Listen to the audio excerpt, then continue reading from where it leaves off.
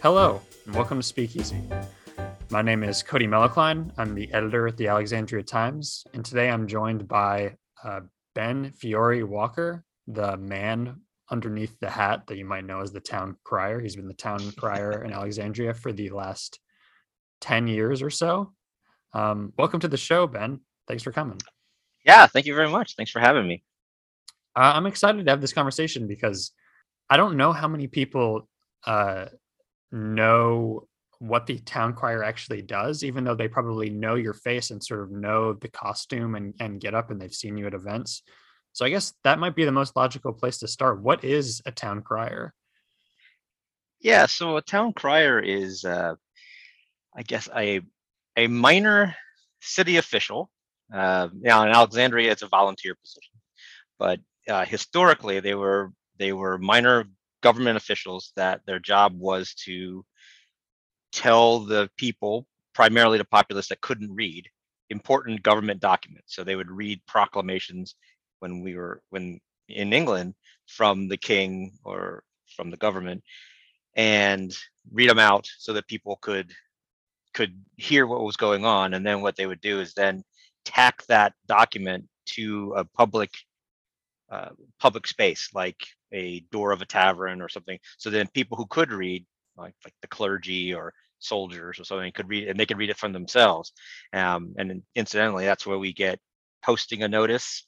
So a lot of newspapers are called, like the Yeah. Washington Post. It's called a post from that tacking of that proclamation. So that's what a town crier is. And as I mentioned, in Alexandria, it's a ceremonial position, and it's a volunteer position. So I do introduce people when the mayor is speaking and at events and so on and so forth. But I'm not a city official, so Yeah. not paid by the city. Is uh is this a position that is like common through the states? Is it like in a lot of communities? Or is it like more an East Coast thing? How does that work? Well, so it's there are a sprinkling of town criers across the country. A Okay. majority of them are on the East Coast with the original 13 colonies. Yeah. So you had that, but then you have many on the Pacific West Coast that were from the Canadian, the Canadian influence. So basically, you have I can't remember the numbers, but there's a North American Guild of Town Criers, and I think there's about 400 of us in that. And then Wow. there's an international guild that it covers the rest of the world, and I can't remember the numbers of that. Yeah. But so yeah, it's there. Alexandria was the only city in Virginia that had an official town crier. I think the city of Port Royal has one now. Many jurisdictions have a person who does the town crier role in parades, but it's not. It's an official position here in Alexandria. And it's been an official position, I believe, since the 70s, correct? It was remade into an official position. And then since then, there's been, I believe, four or five of you guys. Then yeah, four. I'm the fourth. Okay. And since the bicentennial was 1976, Yeah. that's kind of reconstituted in the modern. I call it the modern era of town Okay. criers. Yeah. The new school of criers. Yes, that's right. So I don't know how many people know, but obviously you do, as you said, it is a ceremonial position. You're not paid by the city, so you do have a life outside of being the town crier. You have a degree in neuroscience. I do. You've served as the associate dean of diversity and inclusion at Georgetown University. I think you've sort of done work in diversity and inclusion for a variety of other organizations. Hmm. And but I sort of wonder what made you originally, sort of 10 years ago, throw your metaphorical and literal hat into the ring to become the town crier. What was sort of the inciting factor for you to make that decision? Yeah, well, I've always been a history enthusiast. As you mentioned, I'm not trained in history or historical studies or anything like that, but I've always been a fan of history.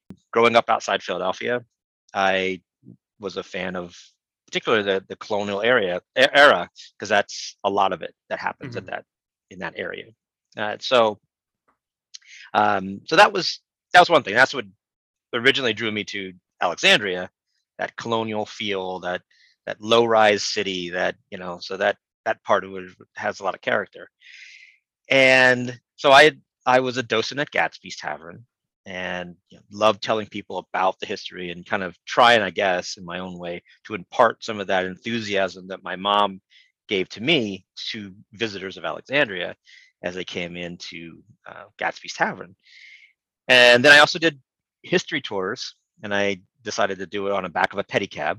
So I would pedal people around the steep hills of Old Town sometimes, and so that I was a cyclist, so that was fun. But it was also fun to just talk to people, and you kind of have them captive in your pedicab, and you can ride them around and talk about the city and show them some of the neat places that are sometimes too far to walk in between places, but you would miss if you were in like a bus or in some sort of car. You would miss some of the small things. So I was doing those type of things, and then I had two friends that sent me separately the announcement of when the city was going to open the search for a town crier. They had gone about a year without a town crier, and they decided that they wanted to open that search again.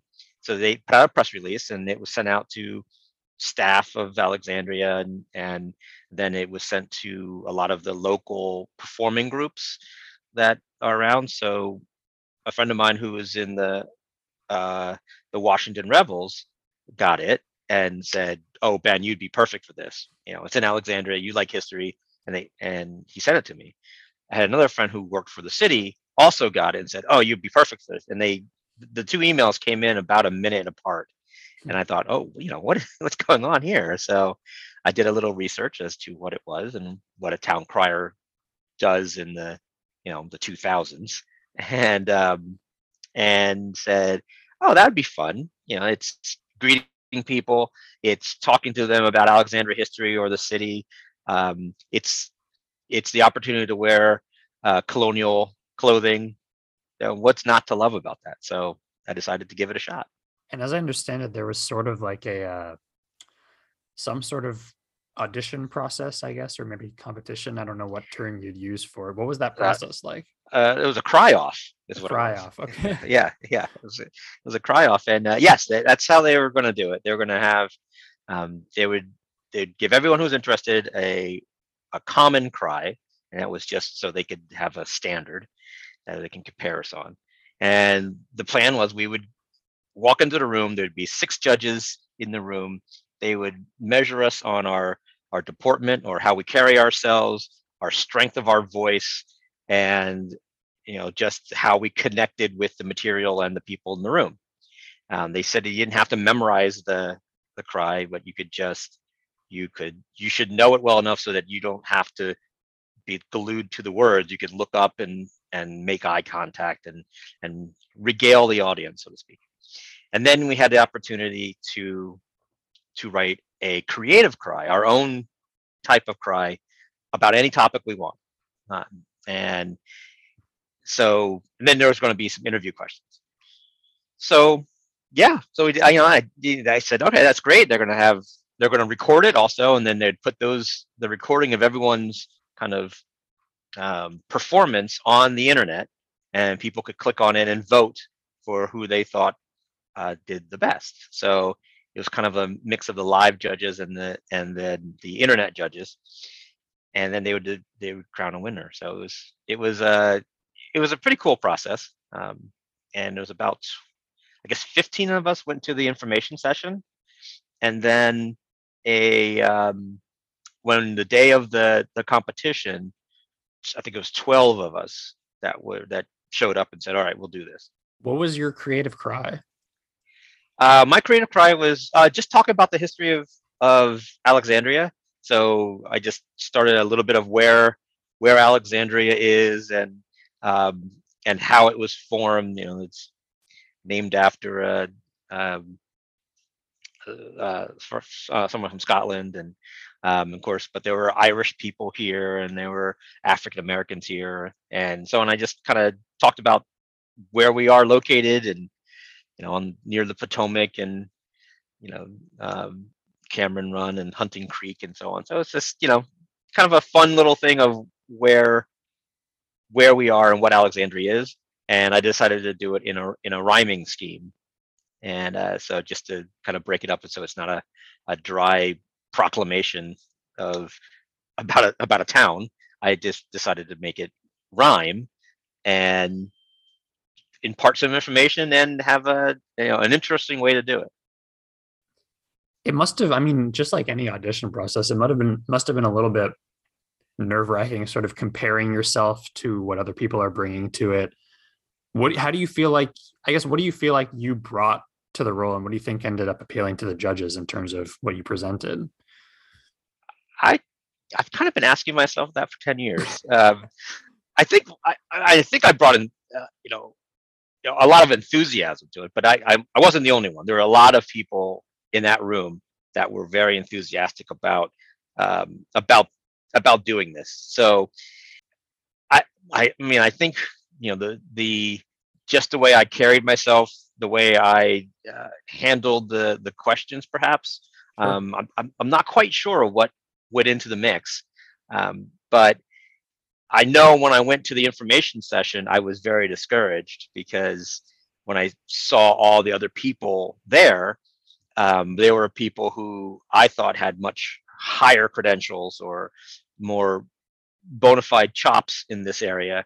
There are people who do the history tours, the ghost tours and so on in Alexandria. So they're doing this every day and talked about Alexandria history. There are people there's a person who was an author and wrote several books about this time period and Alexandria. And while they said you didn't need to know any particular history of Alexandria, that didn't need to be part of who they're going to pick. I just thought, well, these people kind of could probably hit this out of the park. There was also a person who was a Toastmaster. So he was, Okay. he was very, very tall.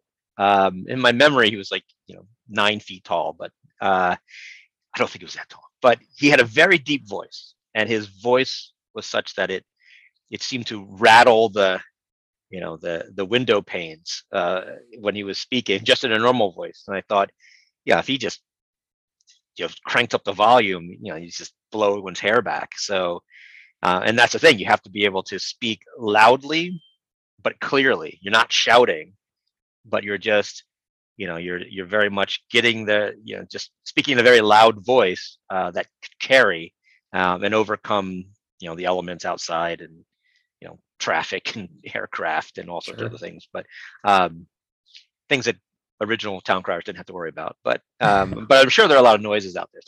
So he was really, really good at that. And I thought, and then plus he was a Toastmaster, so he's used to giving speeches in front of people all the time. I was a college professor, so I stood up on stage and talked to people and imparted wisdom. But I was very discouraged, but I still thought I'll do it anyway. And I said, I definitely won't win if I don't enter. So, I decided to give it a shot, and I was very fortunate to have won the competition. Yeah. Did you know that you had a town crier voice, quote unquote, when you sort of went into the audition? Because obviously you said you were a professor, so you were comfortable, or at least familiar with talking to large groups of people sort of in a forum setting. But did you know that you had sort of a quote unquote town crier voice going into that? No, I think everyone just said I was loud, but I just, loud talker. No, I didn't. And I really didn't know. I didn't know what it was until I was kind of practicing when I going over the common cry and over my creative cry.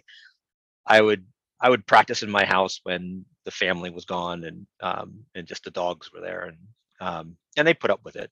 I would also practice in my car. I figured, well, I'll just go to the supermarket in a parking lot and I'll just practice in my car. And then I kind of learned that cars aren't soundproof. And so people with their shopping carts were walking around, looking around like, who is orating very loudly in a parking lot? And I'm like, so I kind of scrunched down in the seat and just, said, oh, okay, I don't know who that was either. But then I guess I realized that it's a different it's a different volume. It's a different way of speaking. And I guess that's what I was using when I was, teaching my classes. A large lecture hall, you have to be able to project out, because I move around a lot when I was teaching. So I wasn't standing at a lectern with a microphone. I was moving around and such. So I had to be able to project. So I guess that's what I did. And then I kind of learned, then looking back on it, I thought that, oh yeah, my father had a town crier voice. So Hmm. he would when I was in high school, and I played lacrosse and such, and I was on the fields, and he would be in the stands, and I could always tell when he was there, because he would just say "Ben" in this voice that carried, and I was like, okay, that's my dad's here. Um, I always had it, but really didn't know it until I had to put it to the test in this particular role. I guess for over the 10 years that you've been in the role, I guess for you personally, what has been the thing that's sort of kept you coming back and the thing that's kept you engaged as a town crier? What part of the role do you enjoy the most? Yeah, well, for me, it's interacting with the people and talking about Alexandria, and and because there's a lot of neat things that go on in Alexandria, and it's a city I happen to love being a part of. So that's always fun. And and I guess for me, it's kind of the thinking of things that we who live here see 1,000 times, maybe every day. For a lot of people, that's their first time seeing it. That's pretty neat. So I think it's seeing the excitement in in the people's eyes, which is it's just fun, because a lot of the tourists are on vacation, so of course they're happy, they're on vacation. And then people are, the business meetings and so on. It's a nice change of Sure. pace from sitting in a conference room in a hotel or something. It's to learn a little bit about a town crier and be welcome to a jurisdiction in a pretty unique way. So, and it's just that. And then of course the parades are always fun, because it's just people out, and like they say, everyone loves a parade. So it's the idea of, hey, we're here. Usually it's good weather. Um, the George Washington parade is in February, so that get kind of dicey. But you're interacting with people in a fun time, and they're having fun, and it's kind of a good break from the day-to-day grind that is every day. And you're not talking politics, you're not talking you know pandemic, you're talking about this event, and sometimes it's just fun to be out again and all that. So that's what really, it's never even the same events that happen every year, parades and Alexandria birthday celebration. Happens every year, but it's never the same. Sure. So it's always a different vibe coming from the crowd and so on. So I think that's what keeps me coming back.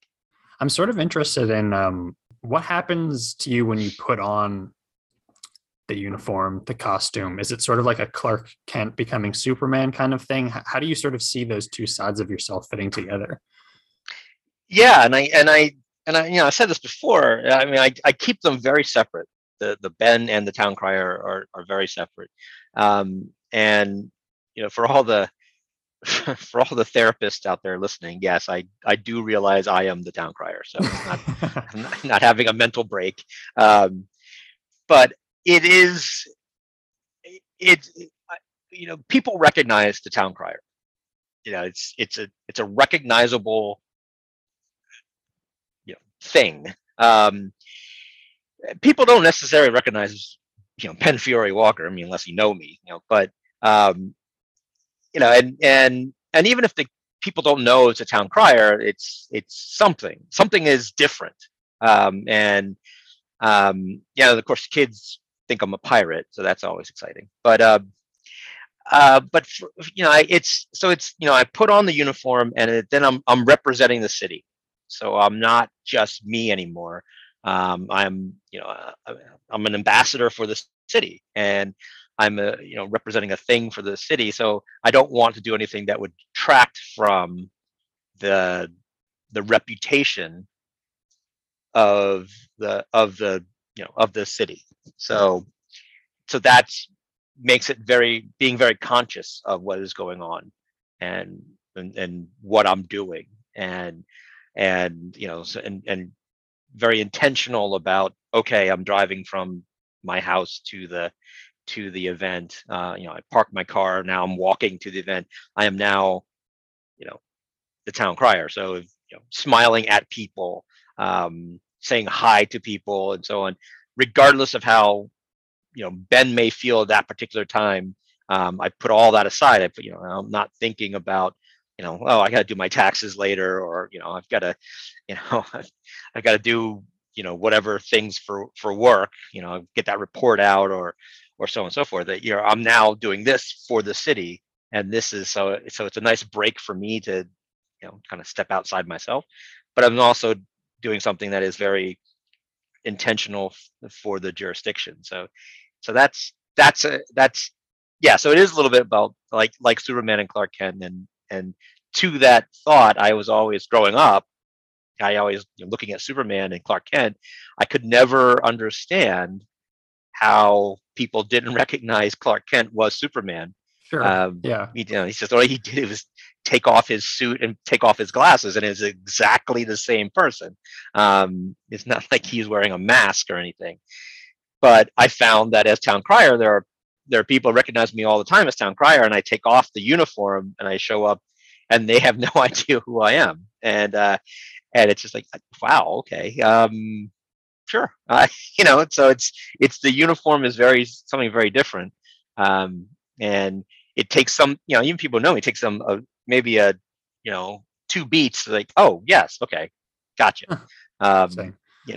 So it's a neat way to be the town crier, walk back to someplace. If I take off, I don't go into the phone booths and change, but if I went back and change out of the uniform and walk back, I could walk the same places and hear people saying, oh yeah, town crier was pretty cool, or good things like that. My ego can't take when they say bad things, but no, I mean, so it is different that it's like a little ability to walk amongst the people without being recognized.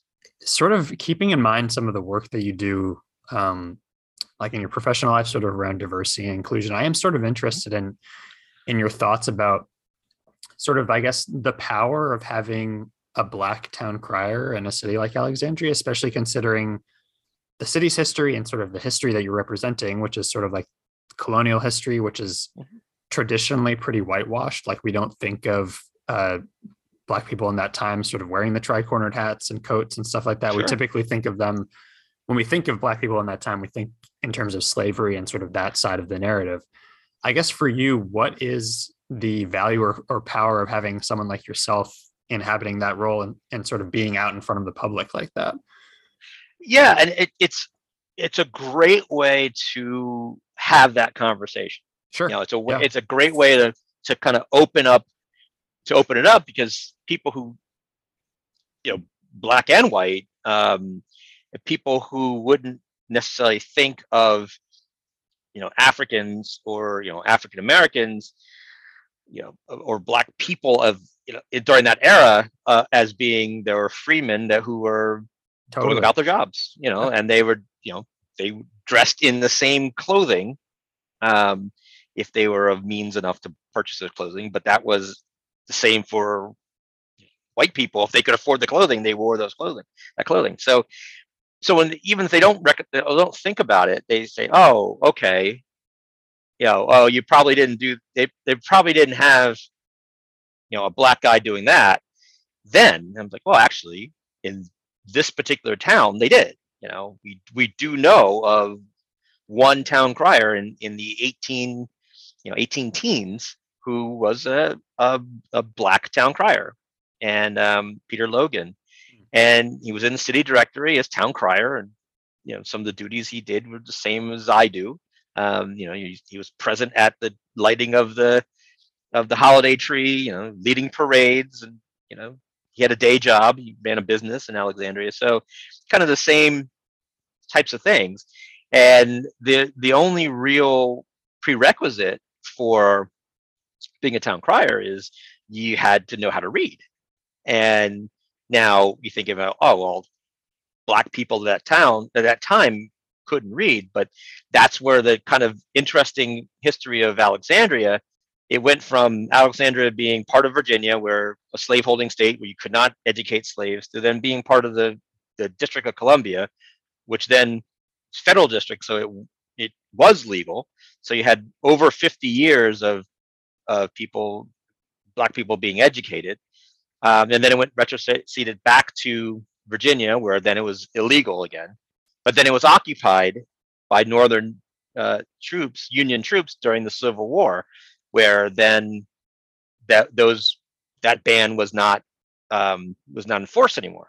So you had this really history of people being able to be educated. So there's a period of time where Black people could read, and then then you have satisfied, if you weren't a slave, you satisfy being the prerequisite being a town crier. So it's really neat that it opens a door to talk about that history. On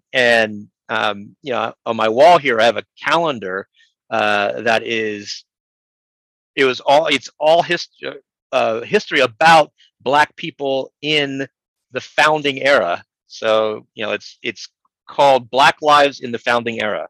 So it just talks about all these people. And so here's today in January, it's Richard Allen from 1760 to 1831, and it's talked about he was born into slavery in Philadelphia and bought his freedom, and he became a religious leader and founded AME Church. So so you read about this, it's just filled with this. The different what people that are of African descent were doing in this time period, and it's being a Black town crier and being the second Black town crier in Alexandria, and the first one was in the 1800s. It really has that conversation. Well, here it's race and slavery and all that. It's a much more complicated issue. Yeah. And then people talk about or think about. So it's a neat way to kind of have that conversation and say, wow, okay, it's not as cut and dry as black. It's not as black and white as you think it was. It's it's a little more nuanced.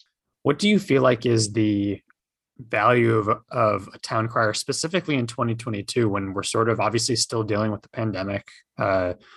Events are sort of have been flexible over the past 2 years. They've been canceled for a time. They came back, and obviously now things are sort of rolled back a little bit with Omicron. But I guess for you, what do you see the value of your role at this moment in time? So, other than the things I just said about how being that opening of that hit, the other thing is when things do happen, it's a signal of normalcy. Right? Yeah. It's a little bit of getting back to the way things were, and I think it was just that glimmer. I mean, we had the tree lighting in November, and it was back in person, so we were able to have it in person outside. The program was changed a little bit. The kids couldn't come and sit on Santa's lap and talk to Santa. Couldn't do that. Couldn't have pictures with him. So, but we were outside again, and we'd light the tree, and so that was something that's happened year after year after year after year. So that's interesting. That's fun. That people are like, okay, that's a little bit of my normal life back. And then a few weeks later, had the Christmas walk, and that's a parade in December, and it's like, okay, and it was like some really warm temperature, like 50 degrees, so it was kind of weird, but but we're all outside again, and and seeing it, and seeing a parade, and just seeing people like, okay, so it's that little bit of it breaks up the monotony and the Groundhog Day like lives that we're living, and getting back to something that was normal. So I think I represent, and the events and Sure. things that are happening. I kind of signify that getting back to normal, which is nice, and we'll see how long it lasts, and if normal is back to where it was pre-pandemic or a new normal. But sure, I think that's a value right there. Definitely. I mean, we've all learned that sort of normalcy is is a powerful thing, especially in the last 2 years that have been far from normal. So, Ben, we end every episode of Speakeasy sort of with a common concept, a cross community conversation by having the last Sure. guest sort of pose a question to our current guest. Hmm. And as the last guest of 2021 asking a question to the first guest of 2022, it is also a cross annual conversation here. Sure. Audrey Davis was the last guest of 2021 for our show. Uh-huh. The owner of the operator of the Alexandria Black History Museum. Yeah. And she asked the question, what is your favorite childhood story? Yeah. And that's a good question. I was always fascinated by, or the story of, for me, was a story from my parents of how they met, Okay. which was really fun because they told, when I first heard it, I was at that age where I didn't think, you think like your parents are humans, and Yeah. have lives before and and such. And they met at college. They went to University of Iowa, and so this was in the 50s, and they met first because my dad was apparently walking on campus, and my mom mistook him for someone who stood her up for a date. So and my mom's like, 5'2", 5'1", and she came storming across the street and started, and my dad he ran track, so he was this athlete. And she came to him and yelled at him, was like, "How dare you stand her up for a date? If you're gonna, say you're coming and gonna meet me something, you better meet me." Then and he's looking like, "I have no idea who you are." And she's just like, "Don't try that with me." Just going on and on and on, and which sounds very much like my mom. But then, so and then she stormed off, and he just was, the way he tells it, he was just looking after like, what just happened? Oh well, so he goes off, and then that night he was having with his buddy, a house with his buddies, he was having a party, and it was like, I think they named it like the green beer or the bathroom or the bathtub beer party or something like that, where they filled the bathtub with beer and they would ladle. I don't know. It was just something. I was like, that sounds horrible. Yeah. But so anyway, so they're having this, and through someone, my mom was invited. So she, knocks on the door, and my dad opens the door, and they see each other. She's like, "It's you." It's, and then they became, best friends. And they were just, it's even before they were dating, they were just friends. And my mom would, tell my dad about, dates that she had and so on, and try to get the guy's perspective, and that, kind of rom-com type situation. So, but I just thought that was funny, the way they met, and just kind of my mom just reading my dad the riot act, not even knowing who he is, and then they met later at a party, and it's like, are you stalking me? But so I just thought that was funny. That's a pretty incredible story. I love that. What is a question you have for our next guest? Yeah, my question is, are you doing something that you love? And just, because I think, and that, just keeping at that question, but for me, it's the background for that is, life's too short to just do stuff. Do stuff that you love doing. And I do realize that sometimes there's circumstances and things Sure. that, like, I got to pay the bills, and what I love to do would not, but at least in all the catalog of things that people love, are you doing something that, at least some part of your day, are you doing something that you love? Yeah, So I think that's the question I have. I love that, because I think it's a good question for the start of the year too, when you're sort of looking, you've been reflecting and now you're looking ahead, sort of what can you do to sort of improve your life. I love that. Ben, thank you so much for coming on the show. I really appreciate it. Well, thank you for inviting me. I had a lot of fun. Yeah, we dealt into some turns out some pretty psychologically dense things in your life. So but I hope everybody sort of learned a little bit more. And next time you're out on a parade, everybody will sort of know a little bit more about you. Yeah. Thank you so much. And Alexandria, take it easy.